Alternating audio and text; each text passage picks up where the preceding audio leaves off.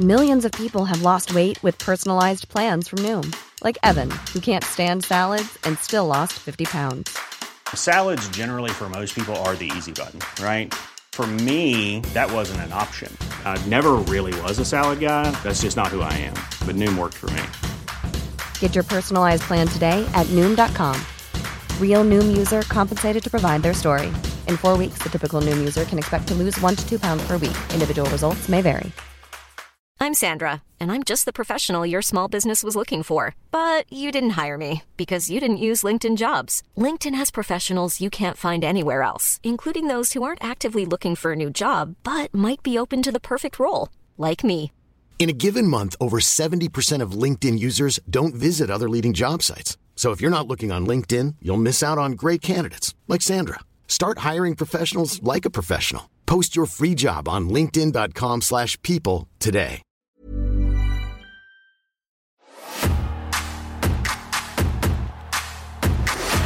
Why would you position your deer to make it look like it's listening to you? Come on to the rock show. Come on to the people show. Come on to the premiere show, SmackDown. It's the 3rd of February in the year of our Lord 2000. Britney Spears has finally dethroned Manic Street Peaches after 1 week with her hit Born to Make You Happy. Heard it before, but didn't even realise it was her singing it. Double Jeopardy was top at the UK box office, and I quote, "The film is about a woman wrongfully imprisoned for murder who, while eluding her parole officer, tracks down her husband who had framed her." And I swear there's like 17 films, the exact same plot, but this one was good enough to be top the UK box office. And Resident Evil Code Veronica just got re-released. Nice. It would be good to see if Capcom decide to remake that and maybe make it into a completely different game that isn't crap. Don't be optimistic, mate. But that was all that was going on in the UK. Somewhere, somehow, in America, that other country, there was a tiny little show of no significance called SmackDown. What was happening on that show? Was there anything newsworthy that may change the face of wrestling as we know it? Was Crash Holly booked? All the questions for these... That's the same question twice, mate. Can only be found here at the Cultaholic Classic SmackDown review. You are listening to the dulcet tones of Matthew in his kitchen, along with Mr. Professional, the commentator's commentator himself, Mr. Tom Campbell, in his living room. Hello! Today, as a little change of pace, change of scenery, I am talking to you via my spare room that has now become the office. It's basically become Cultaholic Site C. This little room has over the last couple of weeks, and by the looks of it, for the next 3 weeks more. But it's nice to be chatting to you at the end of a time of recording. It's been the end of quite the week, hasn't it, mate? In some ways it is, in some ways it isn't. Obviously for wrestling, it has been possibly the most news-filled period of time since the Benoit murder, followed up by the sports pharmacy scandal, maybe a few weeks later. However, I have barely left my house, so it's kind of like living on the moon, quite frankly. You're sort of watching all this happen beneath you. Exactly. How have things been with yourself from Der Campbell bunker? From isolation station 24601. We're doing all right. So basically, myself and Alex we are essential staff for the BBC as well as this. So we've been sort of tagging in and out doing stuff at the BBC, and it just so happens that in this particular week, I've had a big run of doing some afternoon programming for said BBC in the same week that, as you say, it's the most newsworthy week in the history of wrestling. So I think on Thursday, Wednesday night going into Thursday, very aware that I had a full day of doing both jobs. I think I was up at 3 a.m. to start prepping for the first, so I could crack on with the day. Oh, wow. And look, I'm not going to sit here and go, ooh, woe is me, because one, I do two jobs that I love the bones off. And two, there are people out there quite literally saving lives. And I have no room to complain about if I have a long day. I have no room. We have the ears right now of absolute heroes. And I am not going to diminish their heroism by pretending that I'm hard done by having 2 jobs at once.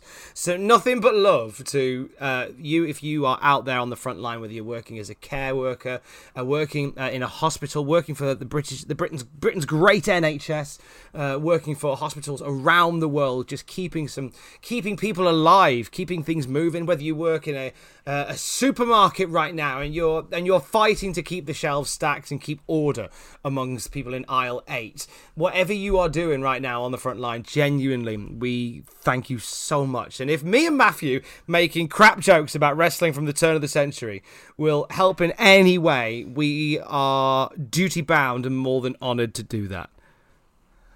I couldn't think of a single thing to add to that, Tom, so I'll leave that as it is.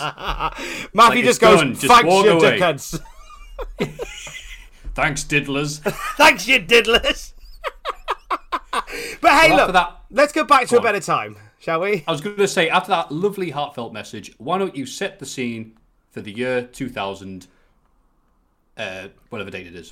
Okay, so today it is the year of our Lord, February the 3rd, 2000.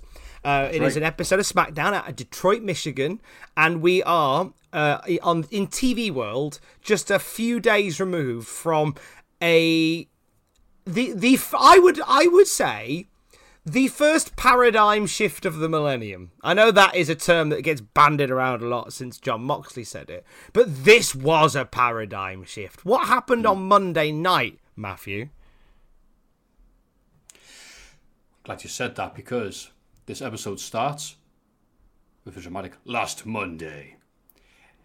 Nothing much. Al Snow was having a match, and then, it's an Al Snow match, so obviously 3 million people switched over, because I'll put butts on the seats. The undefeated WCW World Champion and 3 of his best mates showed up to sit front row on WWF Raw. They hug Al Snow. Well, it's a nice push while it lasted. Al Snow's opponent has words with them during the match, and they storm the ring so Eddie can deliver a frog splash, Perry Saturn can T-bone suplex him, Benoit can deliver the diving headbutt for the top rope, and Dean Malenko can hit a suplex. Oh, okay. Triple H wants to know why and how they think they are. Well, whatever, he was probably shocked by the rest of us. They can't just show up on WF because Mick Foley invited them. There's some exposition for you. Triple H decides that they should sod off. They return to help Foley destroy Triple H, because if they don't work here, then technically they don't have to listen to Triple H. It's very sound logic there. The game is beside himself, but what is he going to do about it? And all these questions will be answered in this week's SmackDown. But is there any more information about this? Absolutely loads, yeah. Shock moment. So basically, as Matthew said there, Monday night saw the arrival of Chris Benoit, Dean Malenko, Perry Saturn and Eddie Guerrero defecting from World Championship Wrestling. We mentioned last week on the podcast that they had been given unconditional releases, which is madness in this particular point in wrestling, when there is a war on. Even now, right, in 2020, as horrible as the last week was, with 30 plus wrestlers being shown the door by WWE, where there is no wrestling to be had anywhere, they've all still got 90-day no-compete clauses. Like, they still can't wrestle anywhere, even if there was somewhere to wrestle. They still have that in this day. But the fact that WCW were as blasé and to literally go, fine, just go. We don't care where, just go. The story behind this is it was so many levels of subterfuge to try and get people to try and surprise people that the Radicals were on their way in, as they would be called. So this comes from Dave Meltzer of the Wrestling Observer, and he says everyone had been asked to work a storyline publicly to say that they were leaning toward, they being Malenko, Guerrero, Saturn and Benoit, were leaning toward going to Japan, and that they had been lowballed by the WWF and that negotiations had fell apart. Originally, the WWF wanted to keep the negotiations completely top secret, but word of them going to Connecticut leaked out, which is why this story about negotiations falling apart was created. Dean Malenko went as far as to do an online interview where he said that he was going back to New Japan, And Guerrero also, who was a few weeks still away from actually performing in the ring, was telling everybody that he was going to New Japan. They were so desperate to keep this top secret. And lo and behold, it was a setup all along! As there they are, front and centre on WWF Raw. There's two people missing from this particular part of the story who were very much involved in Chapter 1 and shan't be involved in any other chapters. That being Shane Douglas and Conan, two other names who were given their unconditional releases from WCW. However, WWF doesn't seem not interested in signing them, so they're just sort of sat there. Shane Douglas and Conan will both end up going back to WCW, kind of with a, sort of their metaphorical tail through their legs, which is a bit of a shame. Here's a little insider bit for you, matey. So we saw them on Raw, introduced by Cactus Jack as his guests. Who do you think was originally discussed to introduce them? It's just one of these situations where Chris Jericho would have made sense, but Triple H went, no, not him. Chris Jericho is a good guess, but it's not the one that I've got here. Oh, okay. Big Show? Big Show's a good guess, but he's not the one I got here. Oh, you know what? I'm not going with the entire roster. Go on, Tom. Put us all in misery. One of the original names suggested was Vince McMahon. Oh, there had been serious discussion of Vince McMahon introducing them to be the thorns in the side of Triple H and Stephanie, but that was stopped because there were apparently much bigger plans afoot that had been mooted for Vince McMahon, and we would see those plans come to fruition over the next couple of weeks on WWF television. A bizarre thought to think that the 2002 storyline would have been 2 years earlier and goes, I'm going to kill my own creation. I'm going to inject WWF with a lethal dose of WCW. You go, oh my God, WCW, Hogan, Goldberg, and like Dean Malenko shows up. It's like, oh. Hey, do you know, I'll be perfectly frank, right? Had these four rocked up in 01, it would have been a far better thing than we got. I'm going to kill with a lethal dose of poison. Me and Sean O'Hare and Chuck Palumbo and meat.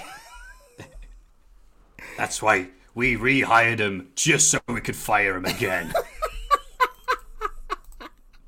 So, meanwhile, in Dub C Dub, these four have left the company for pastures new. They have turned up at WWF, and the locker room in the WCW has gone, what? What's this? Now, backstage, WCW are trying to downplay the loss. There have been locker room meetings where they've said, because of their size and because they're not great talkers, they will not make it in WWF. So don't focus on this too much. That's what's being said backstage. And you know what? Their height is a bit of a negative aspect of them arriving, and that's, you know, that's we talk too much about how like WWF is the land of the giants, and by no means am I saying that these guys aren't worthy because of their height, but you have to consider that at this point so many people in the WWF are massive. Okay, Triple H, Road Dogg, Billy Gunn, they all range from 6'3" to 6'5",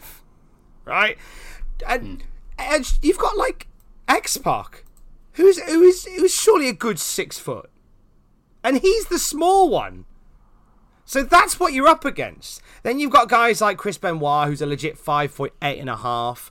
Malenko and Guerrero about 2 inches either side of that with some change. Perry Saturn just under 5'10", so they're short, and you sense it immediately.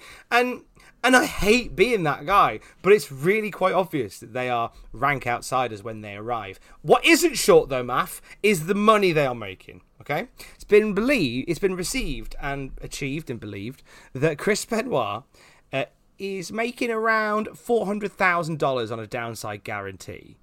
The others are around $250,000. So some good wallop to come over and start afresh in the WWF. Absolutely, and it is funny to talk about, hey, it'd be great if you could do this conspiracy where you pretend you're not signing. Oh, is that to throw off people like Meltzer? No, it's so Shane Douglas and Conan get the hint. And for people who don't know why there would be possible issues with them, Shane Douglas had a miserable run in 95 as Dean Douglas, which Shane Douglas has said in some interviews that his net profit working at WWF was zero. So, and he rubbed people the wrong way, and it's one of the...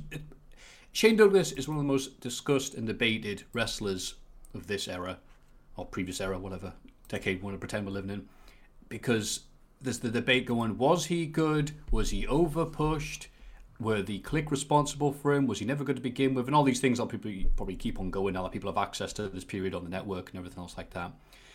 And it's also worth discussing how full of crap Shane Douglas is with many things. But he does get a line that isn't disputed by many people, which was when Paul Heyman asked WWF what he needed to do to get Shane Douglas back in ECW, the response was allegedly, just ask.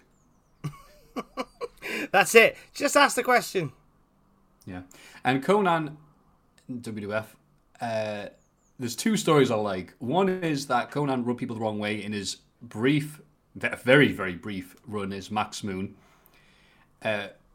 One was that he got a very expensive taxi to the arena and he was late, and he told who he just thought was some office worker, yeah, sort this out for me. And it was J.J. Dillon, which rubbed people the wrong way.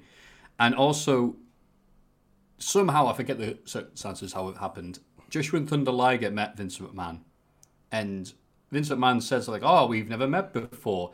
And Conan, in front of everybody, went, yeah, you have, you liar. You had that show in Japan together. I've seen the photo. Oh, God. So it humiliated Vince McMahon in front of people and annoyed them. So Conan's defense of this has been, this was 91. I was a huge household name in Mexico. I'm sorry that everyone was unaware of this. I thought they could treat me like I was nobody or whatever, which, in fairness, now you have access to the footage, you are going, yeah, there is a weird thing of like, oh, you're a big name in Mexico. Oh, that's nice. And this gets treated like the nobody in America or whatever. Conan's like, what? He was like the Hulk Hogan of Mexico. Yeah, he was on TV shows. He had singles and everything else like that. It comes to the WF, it's like, right, you'll be Max Moon. And you pay for your own taxi. He's just like, excuse me? It's so weird. Shane Douglas would leave WCW for a bit and go to XPW and then get re-signed a bit later on in the year. Conan, I think, would just go back. I think he was pretty much bounced back almost immediately from that. I think, or did he take some time away? Because I don't remember him being part of the New Blood Millionaires Club thing in Dub C Dub. But he might have been. Meanwhile, stepping away from that, just to give you a little bit of a breakdown of the ratings. So those four quote-unquote vanilla midgets were not a bad draw for Monday Night Raw. Winning the night 6.59 to Nitro's 2.79. The first hour did double Nitro's first hour. Just trounced it. And how about this for a lovely bit of karma that we missed out on, right, last week? The man who coined the term vanilla midgets. The man who made sure that Benoit, Guerrero et al. Were treated with as much contempt as possible. One Kevin Nash. Just the day before these four made their WWF debut, Kevin Nash nearly broke his ankle getting out of a car. Nash suffered an apparent ankle injury on the 30th of January, getting out of a car and slipping on ice. He underwent surgery on Monday, had a plate put in by Dr. James Andrews in Birmingham, and is out of the ring for 6 weeks. So as these four vanilla midgets were arriving at WWF, Kevin Nash was recovering from slipping over on the ice. Kevin Nash strongly denies coining that term, by the way. Does he really? Yeah, and it doesn't really matter because it's going to be attached to him no matter what he says now. It's in the lexicon. But yeah, it's funny that Nash is like, I didn't say that. Well, somebody said it. I said that they're a pack of beep, beep, beep. I never said midget. That's offensive. So that's basically some of the big goings on. I think the main focus this week is this massive move for 4 WCW guys. And absolutely. We've had the massive... So go on, sir. No, you know what? I should have talked over you. You carry on, Tom. Oh, bless. We've had their debut on Raw, and now it's over to SmackDown to see how they continue the momentum. Absolutely. I do enjoy listening to the car noises. Oh, I've got the windows open just because it's fine, Palace. It's very a sweaty stuffy. day. It's a sweaty day, isn't it? I've got the windows open while I'm sweating. Absolutely. And with no further ado, are you ready for yet another famous episode? Because there's no breaks on the SmackDown 2000 train, that's for sure. After Widdy Woo, Biddy Boo, Widdy Woo, we are in Detroit, Michigan. And a sign is focused on for some reason that says, "Hey, Mae Young, I'll suck 'em." After Rollick and start, as Cactus Jack starts us off with these 4 men, these radicalization, whatever, not really decided yet what they're going to call them, and he is wearing a WWF New York hockey jersey, which he probably didn't pay for. What do we think of, talking of clothes, what do we think of the Radicals attire? I think we should go through this entire bit first, then analyse it together. Good shout. There's a bunch to say. Michael Cole starts off as they come to the ring. Did Triple H make a mistake by not signing these 4 guys to contracts? Well, they're here, so... Mick Foley names them. Crowd goes nuts with Benoit getting the biggest pop, obviously, because the Dark Side of the Ring was only a few weeks ago. And Jerry Lawler calls them Radicals for the first time.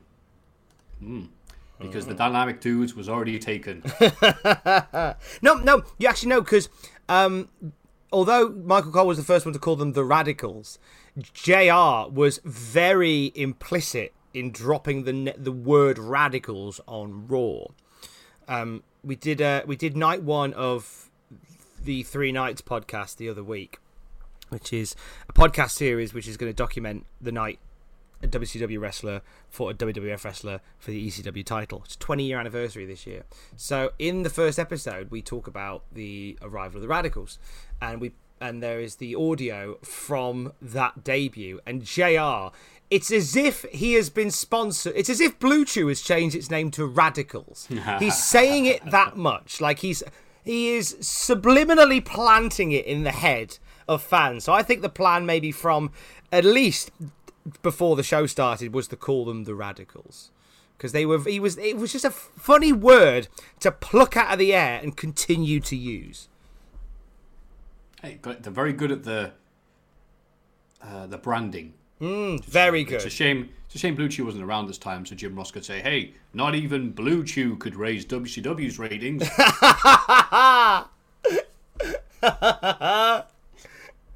He's gonna get the red ass with us for talking about him. Oh God, Mick. Hey, we've all seen those photos. Jim Ross does not need Blue Chew. Mick Foley explains they're after contracts and not blood. And he says, to understand that, you need to think about their previous employees in Atlanta, Georgia. Crowd booing. And Lawler adding, failure went to their heads. Failure went to their heads was a great line. Foley explains there's more to just smiling collecting a paycheck, and only the WWF can demonstrate it. And Foley ends it with it didn't matter how good they were or how their matches were, they just weren't old enough to get to the top. I've typed it. This is just a Smarks dream. Oh, at this really point. is. The 4 workhorses, not Flair's lads, the other workhorses of WCW have all left, and Foley's done this impassioned speech because his book still on the shelves, and people know he left WCW to go to ECW because for a big pay cut, because he wasn't in it just to smile and wave and collect the money. He cared about the quality of his matches, promos, and so he has a lot of connection here with these 4 guys who are renowned for their star ratings and making those WCW pay-per-views later on watchable. However, with the benefit of hindsight, the myth of, oh, if only Kevin Nash hadn't been there with Hogan, that was the only thing stopping Chris Benoit from being a main eventer, is a bit of horse poop, quite frankly. There were a lot of people that could have been headliners. Eddie Guerrero, definitely. Perry Saturn had a slither of a chance in '98 after killing the Flock. Raven, definitely. DDP a year earlier than he should have been. All contenders for people. To say Benoit was this guy that, damn it, he should have been in the main event is something that only news writers and newsletter people will call about because he had all these amazing matches in Japan. Just saying. The crowd booed when he won the title from Sid. It's all there, black and white, clear as crystal. And I thought they got that at the chest. And this little segment did them no wonders because they were dressed like how they were dressed outside the ring. And I'd like to remind everybody that Benoit and Gros had huge mullets at this point. And it's... Mick Foley also speaks for them. And so they don't get a chance. They have to stand there awkwardly like, Virgil and Scott Norton during a 98 Nitro with Hogan talking about something. It doesn't make them look good. It doesn't make them sound good. But luckily we have some matches later on. But what do you think of their dress, Mr. Tom Campbell? Oh gosh, they look like they're about to shoot a music video. It was such a weird look, and you could tell they were outsiders in every aspect of it. The fact that they were dressed the way they were. The dress code didn't match what everybody else was wearing in the hip and trendy WWF at this point, i.e. like cool neon WWF shirts and jeans, and it's all like dress shirts and slacks. And am I against it? I don't know. The whole idea being that we want these guys are different, and you very much made us feel like they were different. They felt outsiders in the company. Cactus Jack talking on their behalf, I think it belittled them. I think that it was more a case of I don't think WWF had faith in them talking. But surely there must have been a better way to do it. Could you not have having them as like Cactus's friend? And it kind of goes against what Cactus Jack is all about right now. It's like Cactus Jack is all about like Triple H, you harmed me, and I'm going to break you in half and rub barbed wire all over your nipples. Like that is where we're at with Cactus Jack mentally. The idea of him sort of breaking away from I want to fight Triple H in a death match every week to here's some mates of mine. Come and give him a job. It didn't fit what Cactus was doing, in my opinion, and this would be, unfortunately, the tip of the iceberg. We've already surpassed the peak for the Radicals. Like already, they've already peaked. The peak was the attack on the Outlaws on Raw. That was where they peaked, I believe, and everything now is going a bit down. And I hate sounding like that guy who's sort of defeated on the company, but I know where this goes. And it's nowhere near as big as it could have been. Yeah, we all should point out we're saying this because we're being over-analytical git. But at the same time, who the hell was expecting to get some of the 4 best talent in WCW with unconditional releases on the build-up to WrestleMania? I think they're doing what they can do with what they have, and it's just a miracle that they didn't decide to rename them The New Diesel, The New Razor Ramon, and Perry Saturn with his hat. So let's move on as DX show up and interrupt the segment. Triple H does his tough guy thing, which is funny now because after he's had his ass handed to him to guys like Rikishi and people like that, it's a certain amount of fakeness going on. Whereas later on in Triple H's run, he's like, I'm the cerebral assassin, game, big head and big nose, and all this. And it's like, oh, you're doing this non-ironically. But here it's funny, he's like, I could come down and beat you all up myself. It's like, no you can't. It's very entertaining now. And obviously the Radicals made him look foolish on Raw, so he's got DX to back him up, so he's feeling really fake tough guy. Triple H could have these guys thrown out. But DX is all about competition. Stephanie tries talking, but the crowd boo her when she describes them as average. You know what else is average? Vanilla. And anyway, after 13 minutes... Kevin Nash! After 13 minutes, Triple H makes the matches for tonight. Dean Malenko steps to the ring with the fastest man alive, X-Pac. It's his quote, not mine. Perry Saturn and Eddie Guerrero take on the New Age Outlaws. And Benoit, well, last time we saw him, he was a big fish in a small pond. Well, maybe it was the way around. With a shiny belt. As the crowd does not pop because no one saw Sold Out. So Triple H will take him on tonight with the real shiny belt. And tonight they have to win 2 out of the 3 matches to get contracts. Foley doesn't want any backstage interference, so he'll be watching with barbed wire 2x4 backstage. Triple H says, oh yeah, well, I'll have a rubber barbed wire 2x4 ready as well. So, hey, we've got a hell of a SmackDown to watch, if nothing else.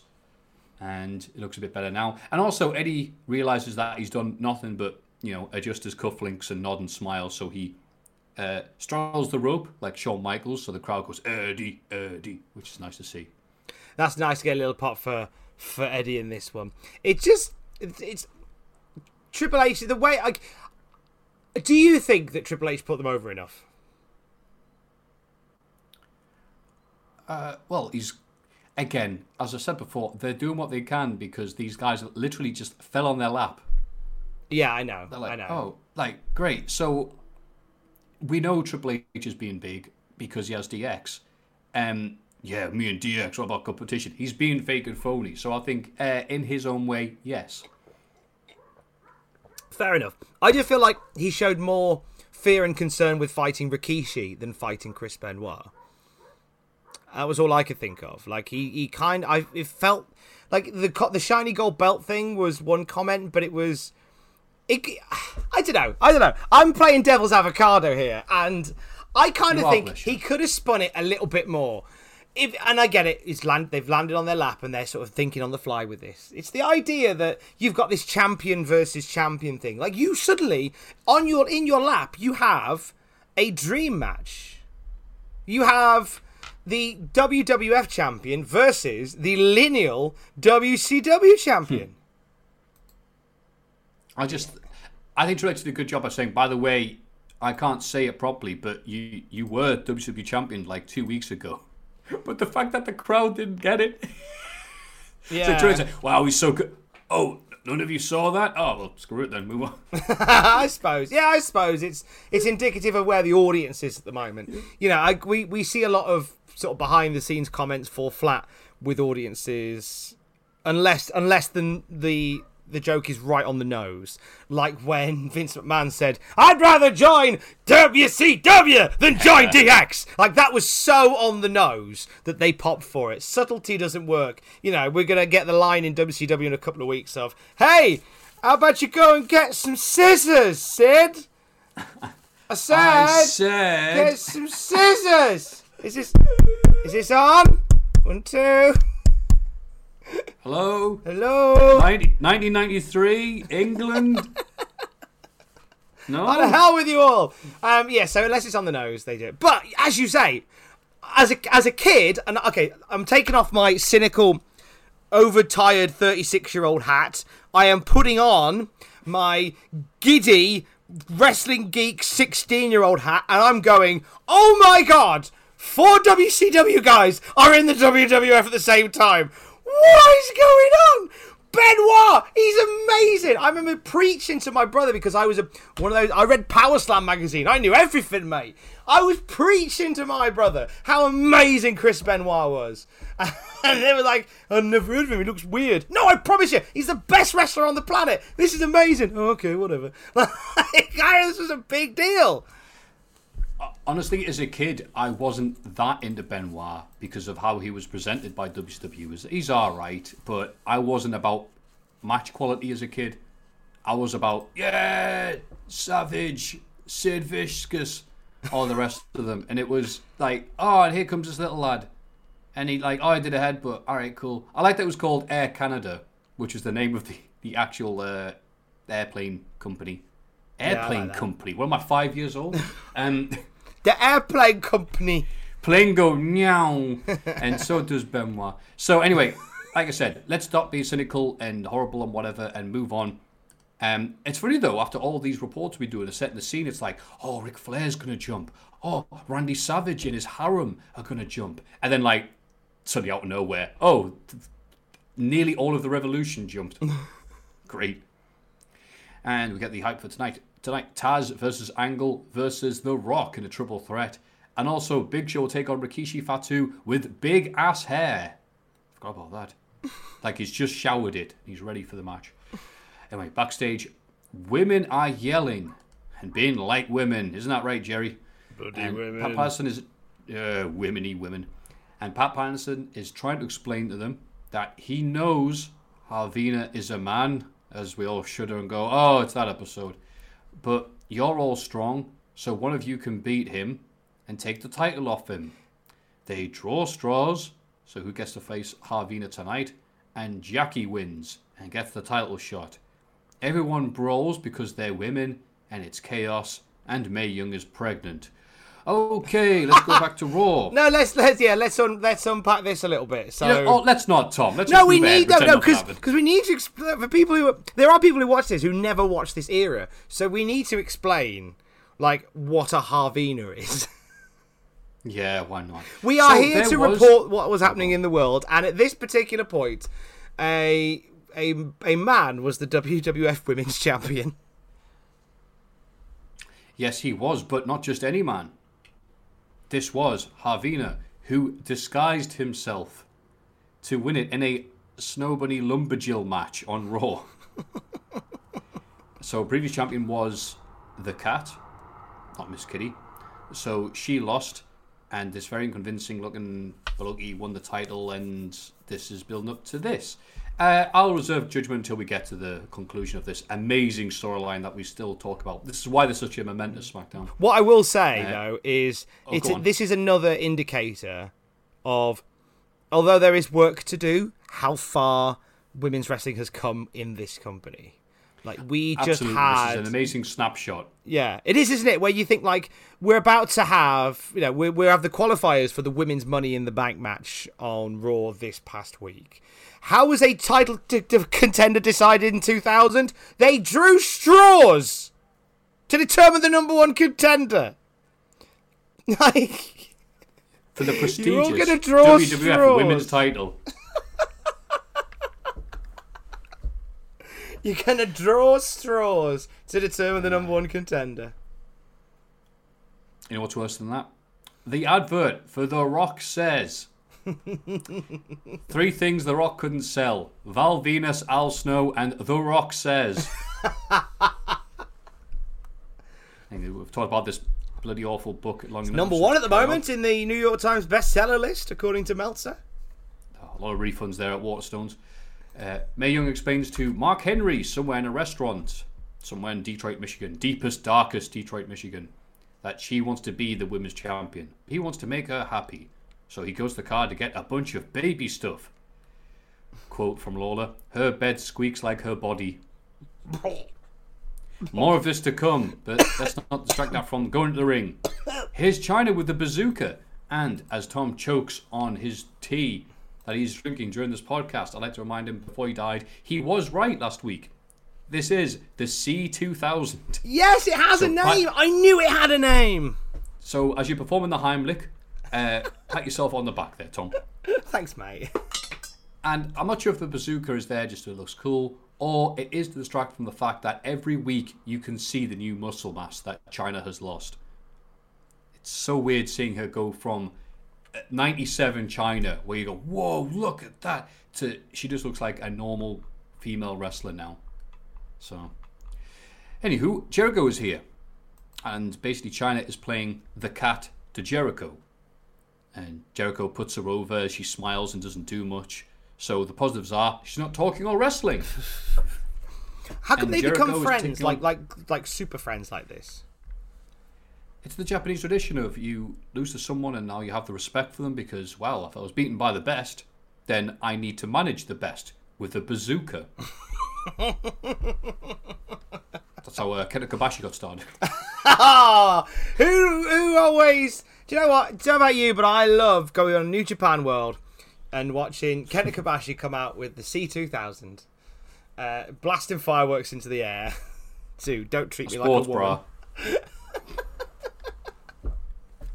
John? Oh, no, please, no. Because Twitter will see it and go, "What?" Actually, yeah, John, don't do that one because I don't want I don't want Kabashi being mad at me. The gatekeepers on Twitter going, "That never happened. You're stupid as hell. You don't know anything about Japanese wrestling. It was Kawada who came out with the bazooka and bra." Oh, oh, Kawada, you and your bra. I have to apologise to John before we do anything else. I have to apologise to John Eiley. Photoshop John Eiley. Every time, like, if you ever hear us say John in either the SmackDown or the Raw podcast, it's a fun Easter egg. You can then go on to my Twitter or John Eiley's Twitter at John Eiley. John Eiley, a Photoshop king, he will create these weird flights of fancy that we go on. John Eiley features on this week's Classic Raw review. He's a lovely man. But he messaged us the other day, because every so often we'll ask him to do videos for stuff, and he got a copyright strike from Twitter for one of the videos we'd asked him to do. So it's like, mate, I feel like we've got you in trouble. I'm so sorry. I feel like we were insisting that you play football with us in the garden, and we've just kicked a ball through the neighbour's window. And you're getting told off by your mum. Only John is there left. We've scarpered. We've scarpered, and we've left John to deal with the fallout of kicking a ball through the neighbour's window. Sorry, John. Sorry, John. Sorry, John. Continue to do work for us for free, though, mate. Support John on Ko-fi. You know what need support? Gangrel, because he's taking on Jericho for the IC title. And Luna Vachon is still massaging her head after Jackie twatted her with a chair in the straw brawl I've written here. The straw brawls! Welcome to WCW Straw Brawl! Oh, there was a legendary call by Tony Schiavone one time when it was No Holds Barred at Spring Stampede. So they have the set where it looks like an old Wildy West John Wayne film.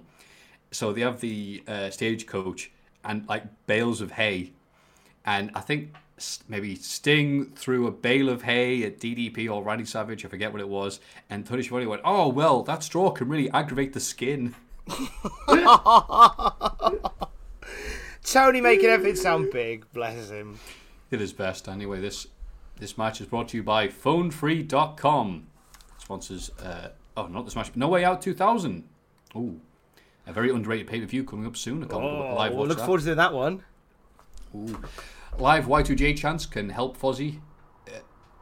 What have I written? Oh, this is a horrible joke. Why have I written this? Loud Y2J chants help Fozzy get tossed outside by Vampire Weekend.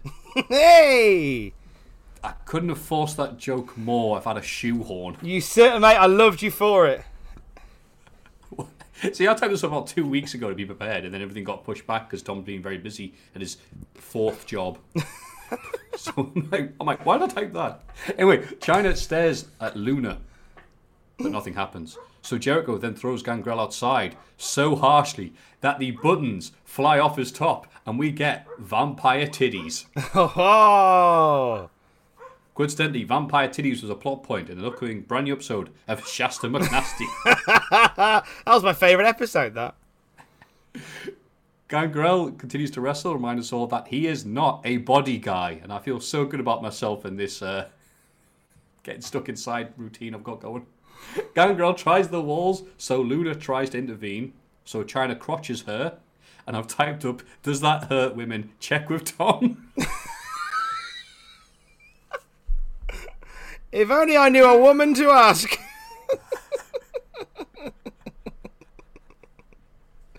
I think it hurts them spiritually. Good answer. And Gangrel taps, even though Jericho fell over while turning him. Like turning over your pizza midway through a good oven bake. What a match. This was quite the match, wasn't it?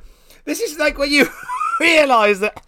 I don't know whether it's still like whether Chris Jericho is still sort of trying to mesh with this haphazard WWF style or not. I don't know. Look, I love Gangrel, but he was never a star rating dude.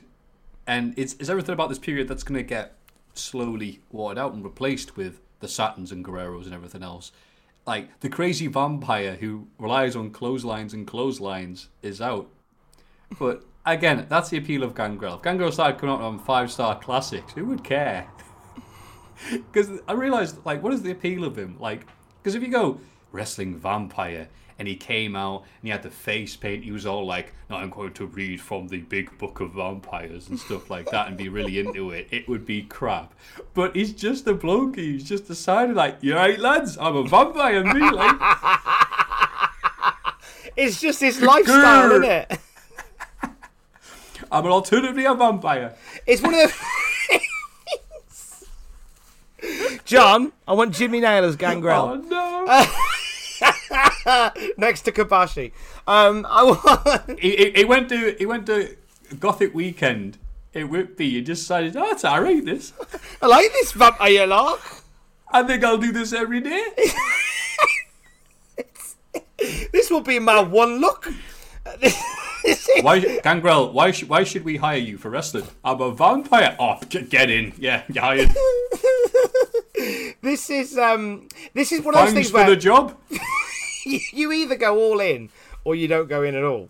And I think when Gangrel debuted, he was all in with it, but now he's not. Now he's a bit sort of laissez-faire about it. Like he's just as you say, he's just a bloke that dresses like a vampire. Yeah, absolutely. And I think it's the Attitude Era podcast, who we were going to try and do something with until, the world ended. But they put up the video of it's the first time the Brood speak, and Christian's into it, Edge is into it, and Gangrel is just like, he's almost like Davey Boy Smith of Detroit. He's like, yeah, tonight, we're going to get you, tonight. It's like, oh, okay, let's not try that ever again. They're like, okay, at the back, they're scribbling out Gangrel promo for next week and go, no, none of that. Cross his name off the top. I hate crosses.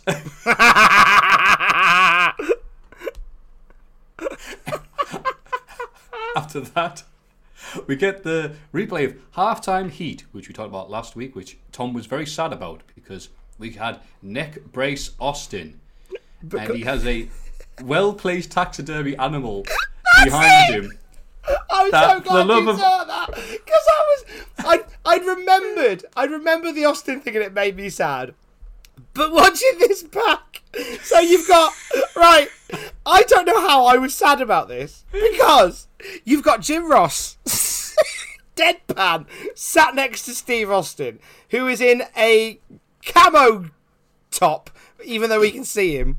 He's got his camo cap on. There's a full-size taxidermy deer staring at the back of his head. It's such a striking visual. It's like this deer, if you didn't know any better, it was like this deer was making Steve Austin apologise. Or the deer is the wife of Steve Austin that stood by his side during surgery. It was such an intrusive visual. The deer is Anthony Weiner's wife, stood next to him as he apologises for sexting.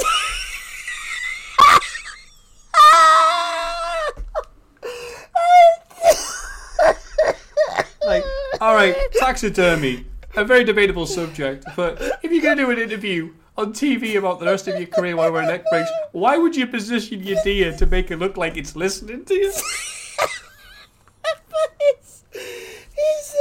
it's such a weird... It's like every time they cut to Steve, it's in the shot.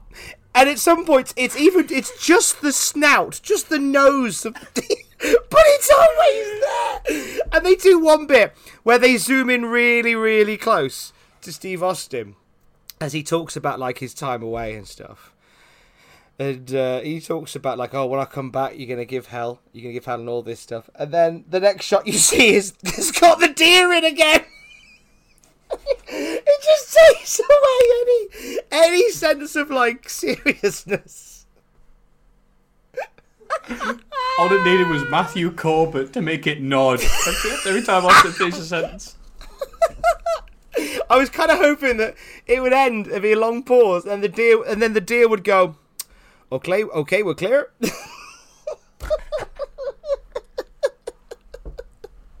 Austin would show the next guy who's got, and he'd go, oh dear. No, don't say that because it hurts. I'm laughing and it hurts. Don't say it. Oh, it's dear. even funny because wow. I love it when he does that. See, it's even funny because you said, "Oh, we're so sad watching this. Austin looks so miserable and out of it." So I'm watching, it going, "Hang on." I forgot. Honestly, I'd forgotten. You could say I had no idea. If I was trying to set up Austin in a sting operation, I would definitely put the hidden camera. You put it in the DSI, wouldn't you? I want to talk about this some more. Right, somebody, right, they went to Austin's house and said, "We'll shoot it there. We'll shoot it at this bit, on the sofa there." So somebody lining that shot up would have seen the deer, and either they were too scared to ask to move it, or they thought, "This is a bit of fun. We'll leave it in." It's the best. Oh, it's amazing. It's this shot with the deer is amazing. And 16-year-old me took everything far too seriously. I couldn't stop laughing at this. It was too funny. Anyway, Austin sounds like a guy with a big ass neck brace would sound like. So he takes it off and shows us the huge scar he has. And he says, "Don't worry, I'll be back to drink beer and curse." And it's all very, exactly what he expected him to say. And if it hadn't been for the deer, we would have spent 5 seconds on this. So thank you very much, Taxidermy. Ryan Reynolds here from Mint Mobile. With the price of just about everything going up during inflation, we thought we'd bring our prices down. So to help us, we brought in a reverse auctioneer, which is apparently a thing. Mint Mobile Unlimited Premium Wireless. How to get 30, 30, bit to get 30, bit to get 20, 20, 20, bit to get 20, 20, bit to get 15, 15, 15, 15, just $15 a month? Sold! Give it a try at mintmobile.com/switch. $45 up front for 3 months plus taxes and fees. Promo rate for new customers for limited time. Unlimited more than 40 gigabytes per month. Slows full terms at mintmobile.com. Here's a cool fact. A crocodile can't stick out its tongue. Another cool fact, you can get short-term health insurance for a month or just under a year in some states. United Healthcare short-term insurance plans are designed for people who are between jobs, coming off their parents' plan, or turning a side hustle into a full-time gig. Underwritten by Golden Rule Insurance Company, they offer flexible, budget-friendly coverage with access to a nationwide network of doctors and hospitals. Get more cool facts about United Healthcare short-term plans at uh1.com. Quality sleep is essential. That's why the Sleep Number Smart Bed is designed for your ever-evolving sleep needs. Need a bed that's firmer or softer on either side? Helps you sleep at a comfortable temperature? Sleep Number Smart Beds let you individualize your comfort, so you sleep better together. J.D. Power ranks Sleep Number number 1 in customer satisfaction with mattresses purchased in-store. And now, save 50% on the Sleep Number Limited Edition Smart Bed for a limited time. For J.D. Power 2023 award information, visit jdpower.com/awards. Only at a Sleep Number store or sleepnumber.com. Tori is with X-Pac backstage, and she's turned evil because she's now dressed green and black, the colours of evil in WWF right now.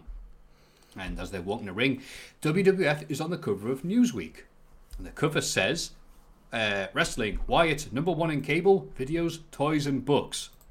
And WWF, The Bounders, have covered the bit that says, "Should your kids watch?" That is so beautifully carny. So beautifully carny. I mean, they're saying, no, they shouldn't be watching. They should be buying everything that we put out. Anyway, funny that we're getting Lethal Lottery now with the Radicals, considering that's what they were going to do with Benoit Jarrett at Sold Out 2000. Oh, yes, so it was. God, I don't think Julius Caesar had that many knives in him. Anyway, X-Pac with Evil Tori. Apparently on Raw, Triple H made a match with X-Pac versus Kane, but Kane no-showed. And Lawler says something about checking bridges to make sure he hasn't jumped off one. Oh, oof. Jeez. Only we can make fun of Kane being sad and miserable. Oh, that is and only John can get thrown off Twitter for doing the Incredible Hulk ending song, which must have been the thing he got a copyright strike for. Sorry about that, pal. Oh no, it was something different that he got copyright struck for. They haven't Marvel haven't called him out on that yet, but give it time. And Malenko comes out, and his music is Proto Radicals. It's not the Radicals theme, it's a demo. It's a work in progress, probably because Jim Johnston was like, what do you mean I've got to come up with a theme for 4 different guys? I've got a week to do it. Sort of. Well, in kayfabe, he had an hour to do it. He had less than an hour to do it. Oh. It was like, because in kayfabe, like, so Triple H goes, I'll tell you what, you've all got matches tonight. And then Jim Johnston's there, just playing the guitar nonchalantly, like, ding, ding, ding, ding, ding. What? 4? Oh, God. Quick, get on the piano. Dun, dun, dun, dun, dun, dun. There you go, that'll do. Mike, get in here and play that 12 times. That'll do. They're like, what do you mean you haven't got music ready for the Radicals? It's like, well, the same reason I don't have a song ready for Hulk Hogan right now. They're not under contract. Jim Johnston, a firm believer in kayfabe.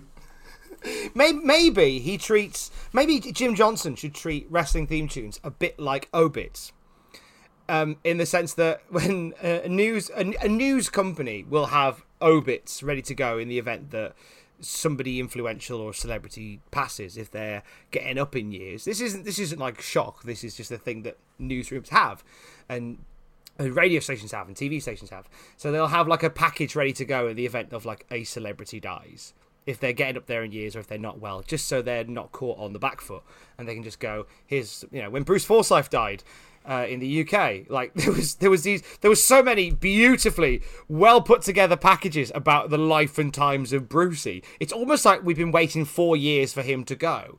And they were ready to go, and then we go. Sounds really dark, but that's the case. With maybe Jim Johnston should just have wrestling music for everybody. Every wrestler possible. Just ready to go. No, I think he's such a believer in kayfabe. He was saying, what do you mean you're going to have a theme ready for tonight? They're under contract. Why are they allowed backstage?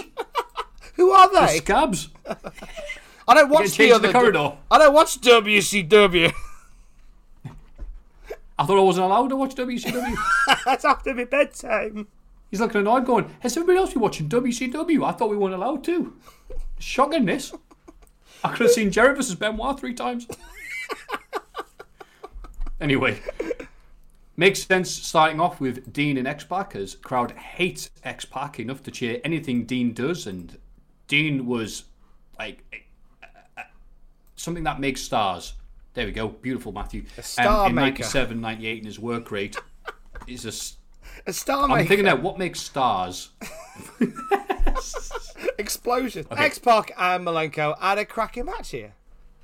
Absolutely. It's a shame that Michael Cole, just like last week, sucks at putting over Dean. He has no idea what to say about him that's positive. So he just goes, he's a hard worker, he's a blue-collar guy. He doesn't know how to put over good wrestling right now, because that's not really what we've been doing in WWF these past few years. So he's just like, he's a ham and egger. He likes to wear jeans. Sometimes if it's sunny, he'll go outside without a top. He has nothing to put over the ability. It makes you appreciate how much effort guys like Mike Tenay and Tony Schiavone were doing at the time, because they at least knew the moves and matches in Japan and all the accomplishments. Now it's just like, whoa, look at this guy with a receding hairline. He can do a leg lock. Anyway, Malenko lets X-Pac do his leg stuff for a bit, but gets his fancy leg sweeps and dragon screws in. Brainbuster-ish gets 2. That's not something he would keep around for much longer. This sets up the Texas Cloverleaf, but X-Pac gets the ropes. What? This drew the biggest pop of the night until X-Pac was able to get out of it with ease. Tori distracts, so after a low blow in X-Factor, X-Pac wins after killing his finish in his first match in. Just saying. Yeah. What do you think, Tom? I didn't like the fact that the cloverleaf was made to look so silly. To be honest, it was a good match. I enjoyed it. But this is the thing, right? We know what they're trying to do. We know where they're going with this. But surely, if you're gonna do it so, I mean, we'll let the cat out of the bag here. The plan is the plan on the night was 3 matches. They'd lose 1, they'd win 1, then they'd lose 1. Surely, to have them win the first one starts things off on the right foot. To have the first outing from a WCW entity and have them lose to a low blow seems a bit crap. I would disagree, because then isn't it obvious the second match that they're... Oh, wait, no, that didn't happen. Oh, well, never mind. Yeah, completely ignore me, but I think we're overlooking the important things here, which is Dean Malenko had a match, and the Texas Cloverleaf, his biggest hit, was completely ruined.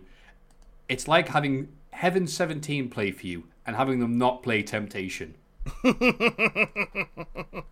That's a very good shout. But backstage, never mind all that wrestling malarkey, Mark Henry brings Mae Young some plants and also explains the doctor says she could get hemorrhoids. No, hemorrhoids. He mispronounces it, so I have to correct him because that's a joke. And he says, don't worry, honey, I've already got them. So Henry gives her some Preparation H. That's the joke. Don't worry, if you love that, there's more to come. WWF and comedy is the wonderful consistent between the Raw and SmackDown reviews, because it's always crap. Beautifully said. Backstage, out of breath X-Pac brags about how that was nothing. I'm not even tired. He's just smashing my life. That I like. That's good. That puts over Dean. Yeah, X-Pac had to cheat to win. It was completely knackered. Had no answer for his leg screws and dragon whips and all that stuff. So, well done, X-Pac. Big Show and his new haircut arrives. And here we go, Tommy. You ready? Oh, mate. Big Show says, everyone sit down. I have the proof. And he goes, oh, yeah. The proof that Rock's foot touched the bed. Oh, you've had eyewitnesses. You've had photos. Go on, then. Let's see. And they play the tape. It's the angle from the camera right next to the ring. And DX... Triple H and the entire world sees Rock's feet did actually touch the ground first. Amazing. And it's like, oh, what do you know? All right, Freddie Mercury, it's you versus The Rock at No Way Out. Freddie, well done, Freddie Mercury. Christ. So, yeah, there you have it. The winner of the Royal Rumble 2000 should have been Big Show. It should have always been the Big Show. So this was a retcon, wasn't it? I think, again, I went and checked. Bruce Pritchard still hasn't done one of these big dives, whatever they call them, into Royal Rumble 2000, and he hasn't answered this. But I remember someone saying that it happened, but they weren't going to show it, and someone had the bright idea of, oh, why don't we use this for No Way Out? And I went, oh, what's a great idea. Is what I believe, but please don't take that as fact. I can't wait for someone to try and get the proper answer down. And it really is a best of times, blurst of time situation, as Havina won the Lumberjill Snowbody match on Raw, disguised as a woman, and he's taking on Jackie tonight in what was probably a rib. He is wearing a No Guns, No Knives, Just Chairs WWF shirt that I thought really was a Steve Blackman shirt, but clearly not. So... we need to say at this point, because we've not said it implicitly, that Hervina, who we are talking about, is long-time WWF manager and general dog's body Harvey Whippleman, who has been with the company probably since the late 80s, early 90s at this point. Oh, let me check. And it's very fortuitous that we are talking about Harvey Whippleman this week, as his greatest rival died just a few days ago. That's right. Everyone's been sharing their thoughts and opinions of the Fink, Howard Finkel. And if you want to see Howard Finkel in his underpants, I mean, who doesn't?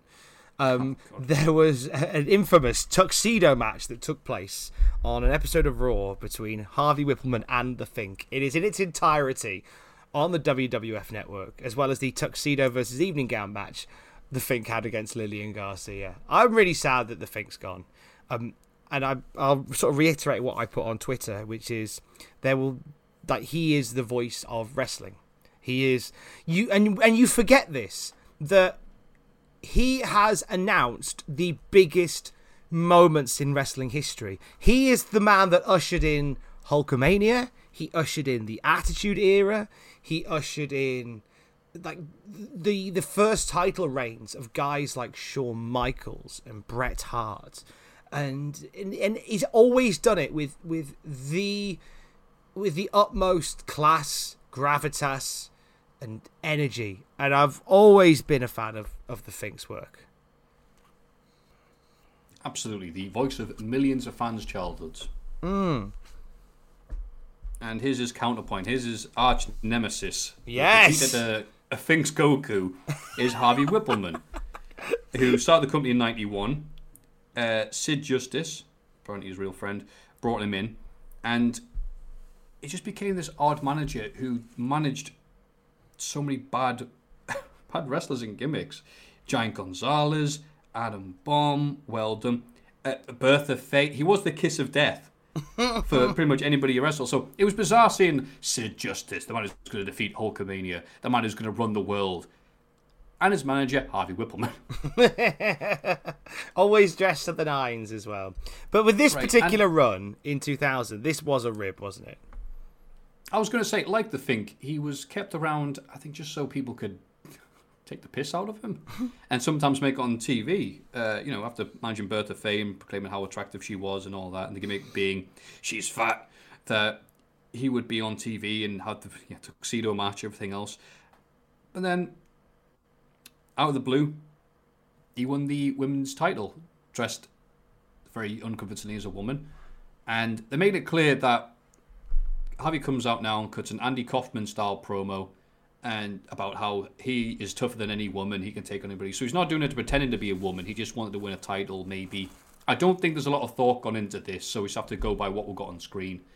And I thought maybe this was a Man on the Moon tie-in, given that had come out the arse end of last year and featured Jerry Lawler, Andy Kaufman, blah, blah, blah. However, it wasn't released on VHS until May 31st, so this is just a match where Harvey gets untrousered, he gets beat up, and after a quick minute, Jackie is the new women's champion, ending the quickest title reign in women's championship history. And it has to be a rib because there's no thought gone into it, because they at least could have come up with Harvey Whipplewoman. That seems obvious. Anyway, actually, so obvious I thought of Harvey Whipplewoman. Thank you. I think maybe they had it written down on their docket of things to write for Raw this week, and then the Radicals became available. It's like, oh, we better fix that. And then Raw was about to start, and they went, and Harvey went, what about my stuff? Oh, you're winning the women's title. You're called Harvina. Bye. This is a weird SmackDowns we'll get on. It feels like there was two teams writing two halves of it, and they've had completely different ideas of what should be in the show. So from the Radicals debuting and showing off their skills to Harvey Whipplewoman's title cruelly ended. Anyway, Kelly. Oh, is that a car coming in to pick up Tom? No, they've driven up. That's fine. Bye, Dad. Kevin Kelly backstage asks The Rock about what he thinks about the Big Show. Rock tells him to go get some shut up juice, and maybe that was supposed to be the newer, slightly less edgy version of shove something up your ass, but didn't really last that long, but I appreciated it. Anyway, Rock, la-la-la-la-las, everyone. Good old Rock, nothing to see here other than positive energy. Just insults the Big Show quite a bit. Yeah, it insults the Big Show. Nothing has come close in this promo, though, to Alright, Freddie Mercury. We must have been short of time on this episode, because we get the first of many, what can I describe as, what's that term for something that doesn't fit in, like time-wise? Something that doesn't fit in time-wise. Rushed? No. Shoehorned? No, a historical anomaly. Okay. Like you're watching a World War II film and someone busts out an iPhone. Right, okay. So that word. Continuity. We're not getting it, I'll move on. My point is, we get the first of many adverts to come up, and they feel like they're from at least 2 years ago, when Attitude Era was really prevalent, and it's completely against this whole we're taming it down thing that we still insist they're doing, but nothing on TV says that they are. As a Miss Congeniality contest breaks out in violence, and it ends with WWF, feel the difference, and all this other stuff, and it's like, what? I feel like we're back in that period where Vince McMahon is writing the adverts. They all just seem very haphazard, half-baked, half-hearted, and half-witted. When did this come out? I would have said maybe 97, 98, 99. In 2000, these stick out so badly. Like a jar of Blue Chew. Anyway, and as if that wasn't enough, now we get, to completely ruin my point, Mark Henry is back with more gifts. I don't know why he's having to go back to the car repeatedly rather than bring them all out once, but whatever. I reckon he's probably got a date in another restaurant, so he's going back and forth all night, like you do in films. Yeah, maybe that's it. Films starring people like Harvey Feinstein. Mark Henry brings up that, oh, honey, pregnancy can create stretch marks. So he has cream for her. Get it? She's old. She already has stretch marks. Anyway, Mark will be back. He's got to go with the car to get more gifts. You take your time, Mark. No rush, mate. There's no reason for this comedy to be here. Yeah. And we go from that to Kurt Angle. And Kurt Angle officially lost to The Rock in his hometown of Pittsburgh on Raw. So that's an official loss now for him. He runs down Detroit, which apparently is very easy.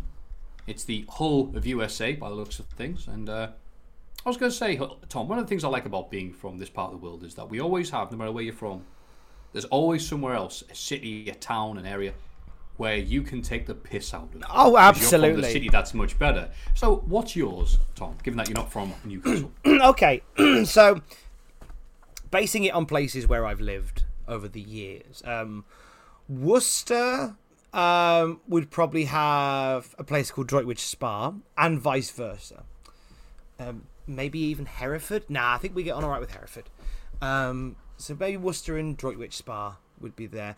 When I lived in Wolverhampton, basically all the Black Country got it in the neck from Wolverhampton, as well as the rest of the West Midlands. So like Birmingham, mainly actually the biggest one, and it's a football-based rivalry. If you lived in Wolverhampton, you wanted nothing to do with anybody from West Bromwich, because you had the Wolves West Brom local ding dong derby, and they never got on. When I lived in Shrewsbury, you had Telford. There was an anti-Telford sentiment, and back the other way as well. When I lived in Gloucester briefly, there was Cheltenham, and everybody in Gloucester thought Cheltenham were posh. Everybody in Cheltenham thought Gloucester were rough.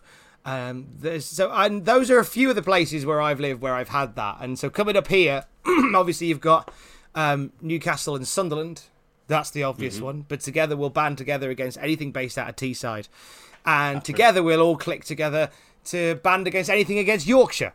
And we'll band together as the North against the South. But thankfully, being from the West Midlands, I can drift between the two. A bit like somebody crossing the barricades in Les Mis. That's right, go from East Germany to West Germany, the greatest of these, Tom. Exactly. And because the reason why I was doing this, seeing what people had to say about different parts of England, I found a website called ilivehere.co.uk, where people submit votes for the worst places to live in England with quotes. And I thought I'd give a selection of these before we got this amazing match, because I love this website. Peterborough should have been destroyed during World War II, but even Hitler didn't think it was worth bothering with. Ferry Hill, the town's female population, are permanently pregnant. Just a headline here. Nothing in the world can prepare you for Halifax. Halifax is an interesting one. Right. And a local one I like, Standy Crook, a place where no one lives and no one has heard of. That's a local one for me that I appreciate because I don't know where it is. And finally, Huddersfield, entropy in action. I got a soft spot for Huddersfield because that's near where my good lady's from, but I totally get it. Yeah. So anyway, so if you're not familiar or don't like Detroit like Kurt Angle, just substitute your own favourite place that you don't like. Mine's Shildon, because they're all inbred. Taz comes down and they start brawling to metaphorically tease the prostate until The Rock shows up for this three-way.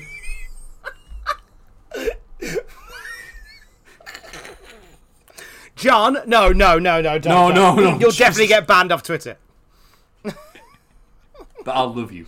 So why are we having on, Kurt Angle versus The Rock versus Taz? Oh, of course, yes. That would help, wouldn't it? Taz, officially / unofficially, more on that later, beat Kurt Angle at Royal Rumble 2000. Now, The Rock has probably beaten, officially, Angle on Raw. So it was a three-way, basically, so possibly Angle can get his win back, and Taz could show what he's made of, and all that. So it makes sense, and I'm happy to see such a star-studded three-way, and hopefully Taz can look cool now that the Radicals have showed up. Well, this is Spoiler for 2 months' time, he won't. But in this moment in time, to watch Taz on offense against The Rock is really cool. Like, that's a real endorsement for Taz in this match. Absolutely. And the teasing of The Rock showing up works wonders. The crowd goes nuts for The Rock coming out, but woof. In this match, Taz is definitely the free salad in the takeaway. That is Angle versus Rock. And there's no mention, and some contradiction here, of Taz having the proper win over Angle. So apparently it was an illegal choke, which I didn't remember or realise being retconned like this. So as far as I'm concerned, I didn't watch this week's episode, and Taz beat Kurt Angle. Well, yeah, that's it. I mean, like, it's the Taz mission, and he'll use it as a finisher going forward. So if it's problematic, why does he continue to use it? Right, it's weird that they've seen Taz, and I think we said the last time we were doing the Rumble 2000 show, and Taz has said this in interviews, that apparently the moment he didn't quite get that German suplex down, the timing, and Angle jumped up for a bit, then he did it. That apparently was the moment they went, oh, oof, that's Taz. That's that guy with all that hype. Yeah, I think we'll not go with that. So I think we'll change our plans here and have it be an illegal choke. And Taz would obviously be around for years as a commentator. I think by SummerSlam 2000, he's commentating or having that feud with Jim Ross over commentary. But no, so by SummerSlam 2000, I think by the end of the year he's on commentary. But SummerSlam 2000, he's not on commentary, but he is feuding with Jim Ross and Jerry Lawler. Oh, is that it? Well, we have that to look forward to. Yes, we do. Until then, they brawl outside, and Taz sneaks up behind The Rock as if this was ECW. Sorry, I missed it. Prior to that, he sneaks up behind The Rock, and if this was ECW, he'd German Tazplex him on the concrete and split his neck in two.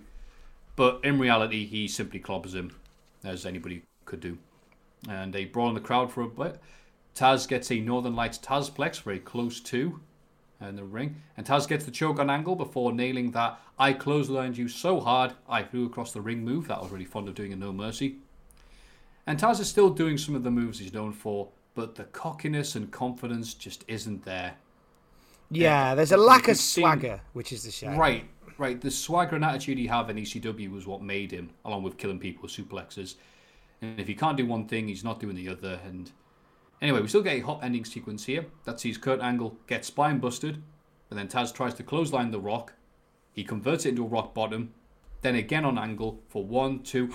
Here's Big Show to pull out The Rock. Angle gently gets his hand over Taz as that's happening outside to get the quote-unquote win. And while that's happening, Big Show chokeslams The Rock on the floor outside as Big Show mouths off, and you see Taz walk away timidly, like, hey, can I squeeze past here? Sorry, Big Show. Sorry, I just need to get the back. Thanks. Gutted. Yeah. Gutted. Hey, fun match. To see these three going at it was cool, and I had a little one of those WF cards I was talking about last week. The Raw deal, I think, of this match, and it was cool to actually see it. Like, oh, funny, let's see what happens. Yeah, and it's just it's weird seeing it now. Going, yeah, that we've literally seen the end of Taz's push. In one match, the streak is over. The streak is over for Taz. Yeah, reality sucks. But you know what doesn't suck?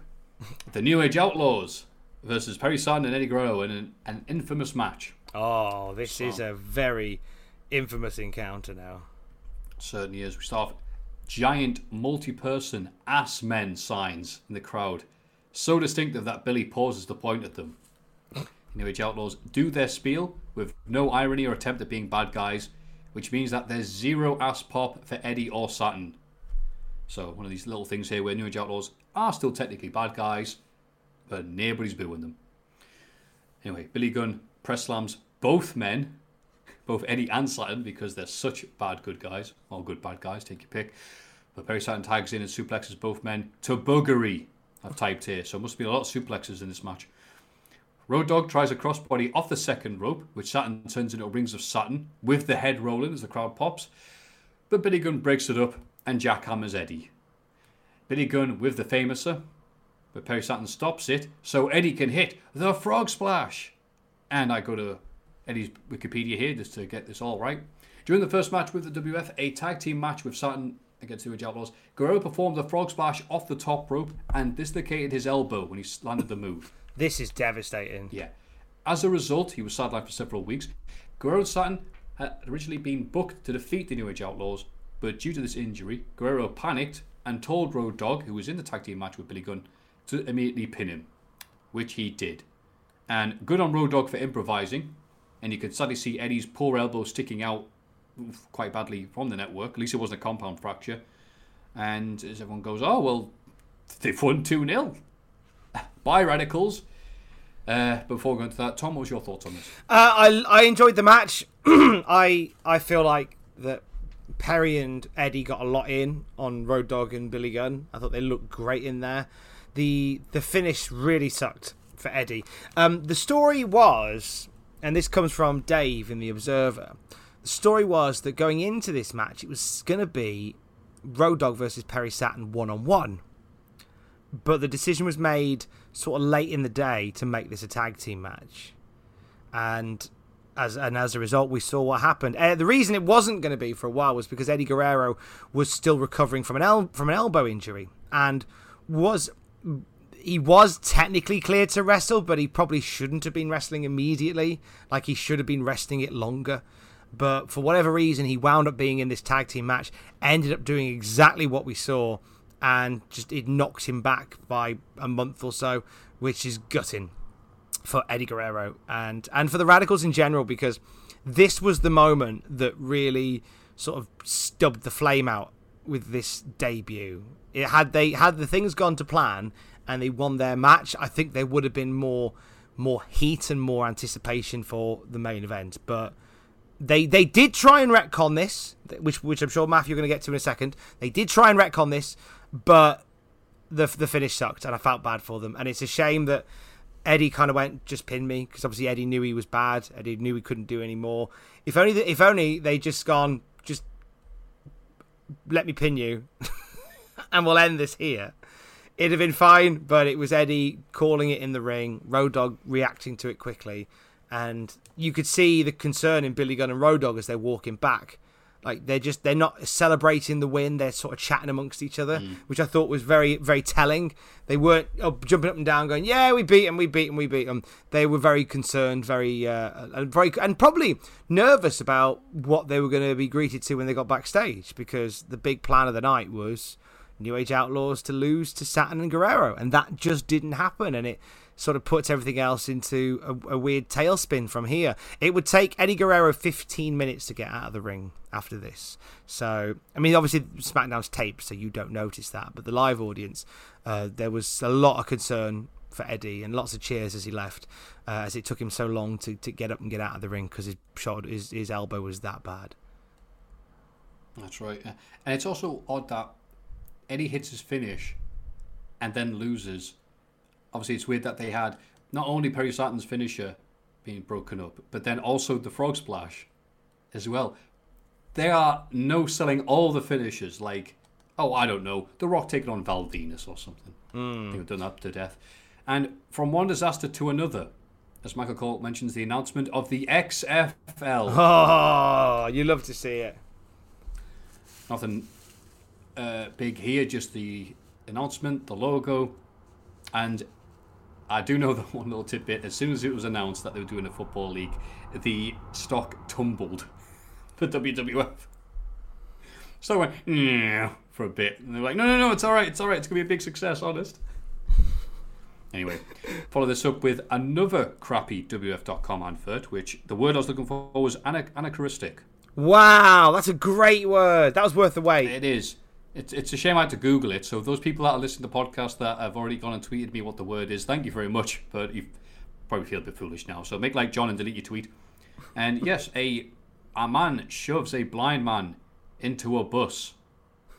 And that's it. Because attitude. Again, this felt like an old WWF style promo. Maybe to fill the gap. Maybe they showed these on the live broadcast Well, Eddie was being picked up.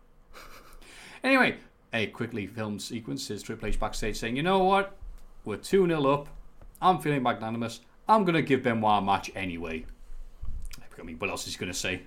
Sod it, I'm not wrestling. Bye! See you next week. And also backstage, Al Snow says Steve Blackman promised that if they didn't beat the New Age Outlaws on Raw, he'd do the thing. Blackman says, I'm not doing it. Go on. No. Oh, I guess you're not a man then if you're not going to go back. All right, I'll do it. And Blackman shows up begrudgingly wearing head cheese. Yay! We have the best short form tag team in history now. And there's even a head cheese sign in the crowd as they come out to wrestle the Hollies. And a match brought to you by PhoneFree.com, WrestleMania 2000, The Game, Make Your Own Joke, and Milk. Anyway.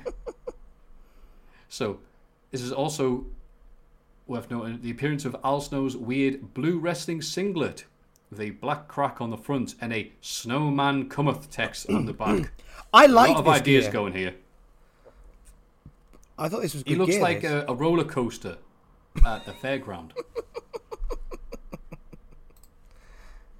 Anyway, head cheese chance take over as they annihilate Crash Holly. They're half ironic, half not, because Steve Blackman is visibly upset by these chants.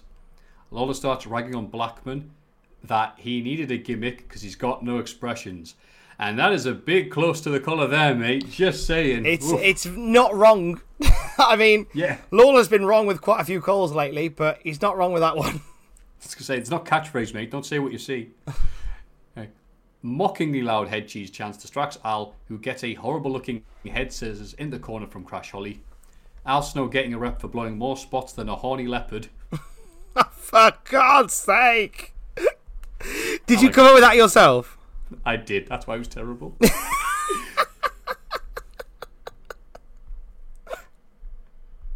Hardcore tags in to destroy everyone until Crash tries to help Hardcore with a crossbody, but ends up turning it into a pin on Hardcore. Head cheese win! Hardcore Holly beats up Crash after the match, but Viscera is too upset to help. He's just too heartbroken. That's it. He couldn't stand winning, so he had to go back to his cousin. What a bizarre storyline that was. And the WrestleMania 2000 Slam of the Week, because there's no escape from Mafu's mum, brings us Bubba's Powerbomb on Jeff Hardy through Matt Hardy and 2 tables. But don't let that distract you from more Mark Henry segments, as Mark Henry brings his lover a breast pump. And that's the joke. But luckily, Lawler runs in with his Milton Berle joke book and says, God, they only get powdered milk out of them.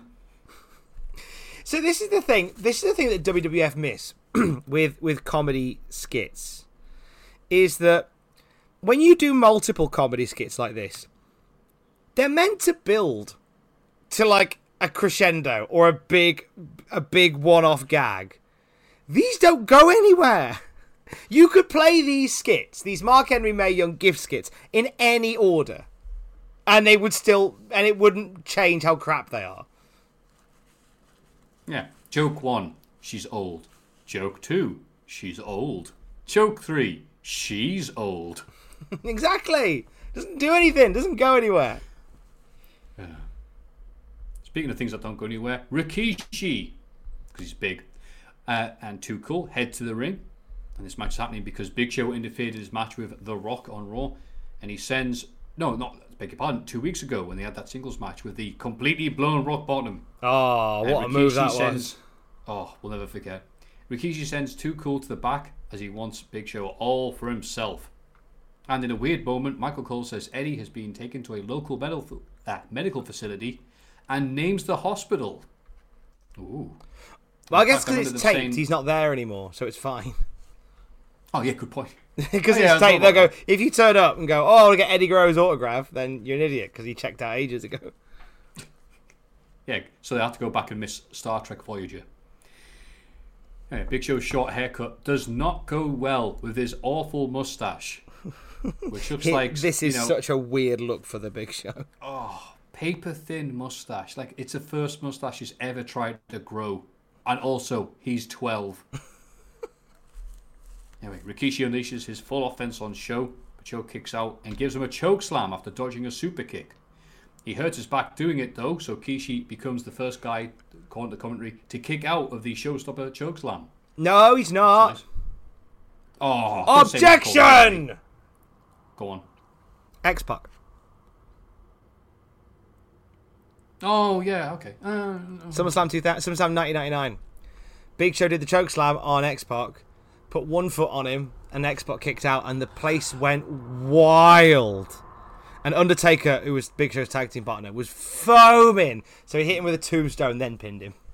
He was so foaming, he left the company a month later. He was so angry with Big Show. So it's only the second time someone's kicked out of the showstopper. Good point. Big Show tries something complicated with a chair. It doesn't work, so he just twats Rikishi with it instead to get DQ'd. And then Too Cool play the parts of the toy soldier box that you get as a kid and get some more choke slams. Until The Rock gets his revenge from earlier that night by twatting Show with a chair and delivering the rock bottom. Show takes it a lot better than Rikishi. He really he goes in the right direction, which I think is important. And that's the end of that bit. Michael Cole telling everyone where Eddie is in case you want to wait around and bother him. And we get a Dudley's highlight reel as this show has become stuffed with things that are over. As the Dudleys powerbomb Terry Runnels, Mae Young, the Hardys. Sorry, not Mae Young yet, beg your pardon, but all these people get powerbombed. Mae Young isn't in this bit, but she's in the next bit. Mae Young says she feels something kicking. Oh, is she going into labour? No, it's just wind. Oh, lol, lol, lol, lol, lol. Lol, lol, lol, lol, lol. And Lola, again, ready to save this. God, that must have smelled like King Tut's tomb. Again, you could put these in any order. It doesn't make a difference. Yeah. And then a brutally weird advert. As this bizarre show this. With babies dressed as WWF superstars. I don't know why this is awful advert mania. Maybe Eddie Guerrero was supposed to do a lot more on the show and they have to let's show some old adverts.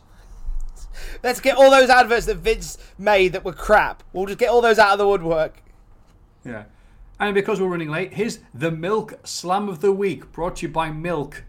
And it's X-Pac beating Malenko from earlier that night. Tom, if anything else had gone wrong in the show, we would have had a Tom and Jerry episode to talk about. Did you enjoy the quote for the Milk Slam of the Week? The Milk Slam of the Week!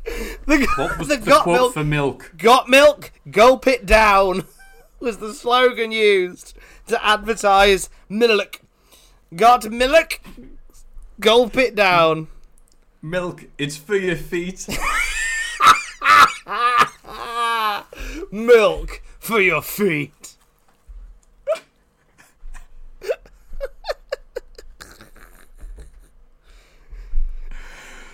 Anyway, we come to the Speaking of milk, vanilla midget. Oh, they're white, that's right. Milk is vanilla. Also, Triple H, who drinks milk and spits it out. That's how he gets his bones all strong. Yes, that's how he becomes big and strong. Milk and nothing else. This is Benoit's first televised match for WWF. He had tryout matches in '95. The likes of Owen Hart, that remain as likely to be released as the butthole cut of Cats, the film. Which will be released first, do you think? Oh. I think Cats. Oh, hopefully Cats. Anyway, I had nothing to do. That Hopefully, was the joke. Hopefully, we get to see some CGI, the CGI bumhole of a cat Taylor Swift. The internet's weird. Somebody will have it. Maybe they'll combine the two and they'll start singing Chris Benoit versus Owen Hart. La la la. That's terrible. Anyway, Triple H versus Chris Benoit. Or as the network says, Triple H in a singles match. Triple H in a singles match here. And this would mean a lot more 4 years down the line. But right now, Benoit, not much of a talker, not much of a looker, still got the mullet. Dresses like he's going to be in a music video, as Tom said. But Triple H, it's the year 2000. Guy does a good job making them look hardcore. Mick Foley's talk for them. They're already 2-0. The crowd's pretty quiet. So Triple H allows Benoit just to smack him up daft. And Benoit really lights up the crowd. He gets the triple German suplexes and then calls for Air Canada. But Triple H bumps the ref into the turnbuckle, and Triple H countering into a superplex. But Benoit manages to counter the pedigree that follows up into a slingshot. The referee is out, so Triple H taps out to the crossface. Hint, hint. Nice to see one guy's submission not get killed in one night. And then Benoit tries to wake up the referee and hits it again on Triple H, but he's too close to the ropes even, and manages to get out of it. So Benoit takes him down again and nails the diving headbutt properly this time. 1, 2, 3, no! The closest are calls, and the crowd are really into this match now. Triple H immediately recovers, however, to low blow and pedigree to get the win. And Triple H pulling a Rikishi, I think that'll be the term we use now to make Benoit look as credible as possible here. 3-0 FU WCW. But it is nice though, even the result, that this was the very gradual start of wrestling getting more and more focused on. Obviously to help out these guys. Some with better successes than the others. The best thing about them is they can put on really good wrestling matches. So nice that we got this out of the way, and it was easily the highlight of the night. And that's it. There's no Foley brawl. There's no The Rock or anything coming up. It's just Triple H and DX going, yeah, we won, suck it. So what were your thoughts on the match? I loved it. I thought this was a solid match. This was a really exciting time because it was, and then the crowd were into it as well. And I thought I was really impressed with how they got into it, knowing what we know about how this was meant to be much more high stakes than it was. What we were meant to see was Chris Benoit fighting for his mates, but what we got instead was sort of Triple H being a bit of a dick and magnanimously giving Benoit a match. But that was just how the night played out anyway. But I thought it was great. I think it was a showcase of what could come. I remember at the time saying, oh, is it funny how Chris Benoit just happened to have all the guys happened to have their ring gear with them? And I always remember thinking that was a bit weird. Like, oh, they've all got their ring clothes. But then it took me working for wrestling companies to go, oh no, whenever a wrestler goes anywhere, they take their gear with them. Whenever a wrestler goes to watch a wrestling show, they take their gear with them. That's just the done thing. So now that element of it doesn't continues my disbelief suspended rather than destroying it. Yeah, good point, Tom. Good point. And that was the episode. A weird episode that it's what it signified meant a lot more than what was on screen, because the Radicals coming over was a huge deal. And I'm sorry if we've crapped over and overanalyzed everything here, because like I said, unconditional release means there wasn't much hype or build they can do here, and they do what they can to insert it into the existing storylines. However, tragedy unfolded in the second match. Nearly everyone's finishes got crapped on, and the rest of the show was such a bizarre mess of awful comedy, terrible adverts, milk, and yeah, other than the Radicals and Harvina Whipple woman, what was the other highlight of the show? Kevin Kelly getting told to drink shut up juice.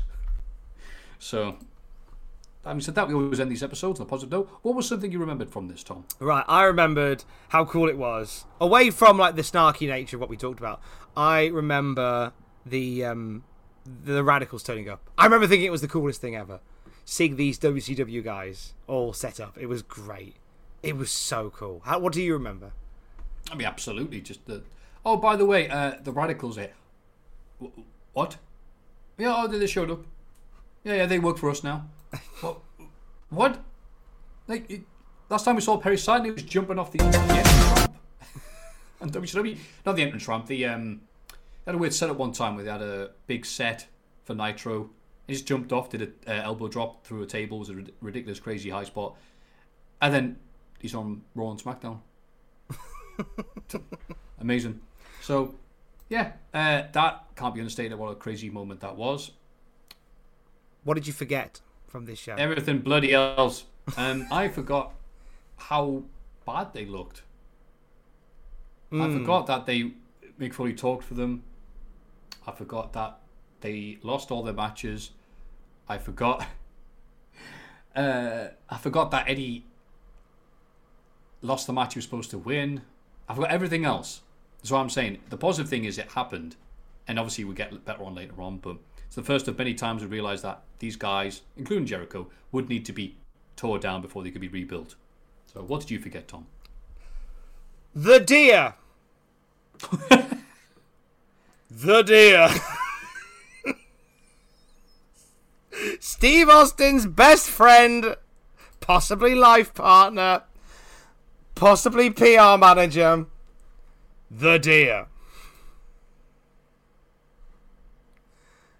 And nothing else. That's it, isn't it? That's it. Well, what better way to end a dramatic episode of the Cultaholic SmackDown review. I've been Matthew. You can find me on Twitter, talking crap, and that's pretty much been it. And beating Doom Eternal. Where can we find you, Tom? What do you have for us? I'm at Tom Campbell on Twitter. Come say hi. I'll give you a kiss.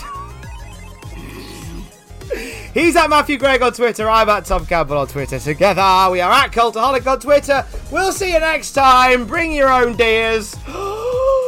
Love you. Bye.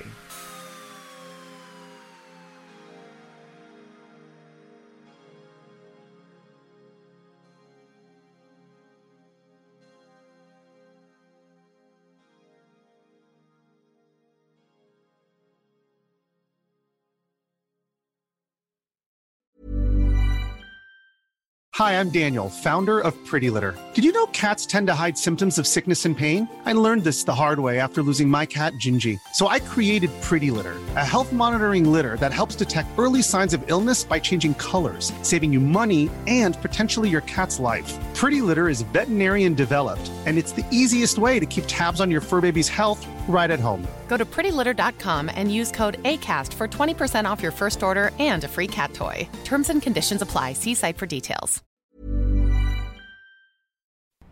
For all the wrestling headlines in just 10 minutes, search Cultaholic Wrestling News on Apple, Spotify, or wherever you get your podcasts from.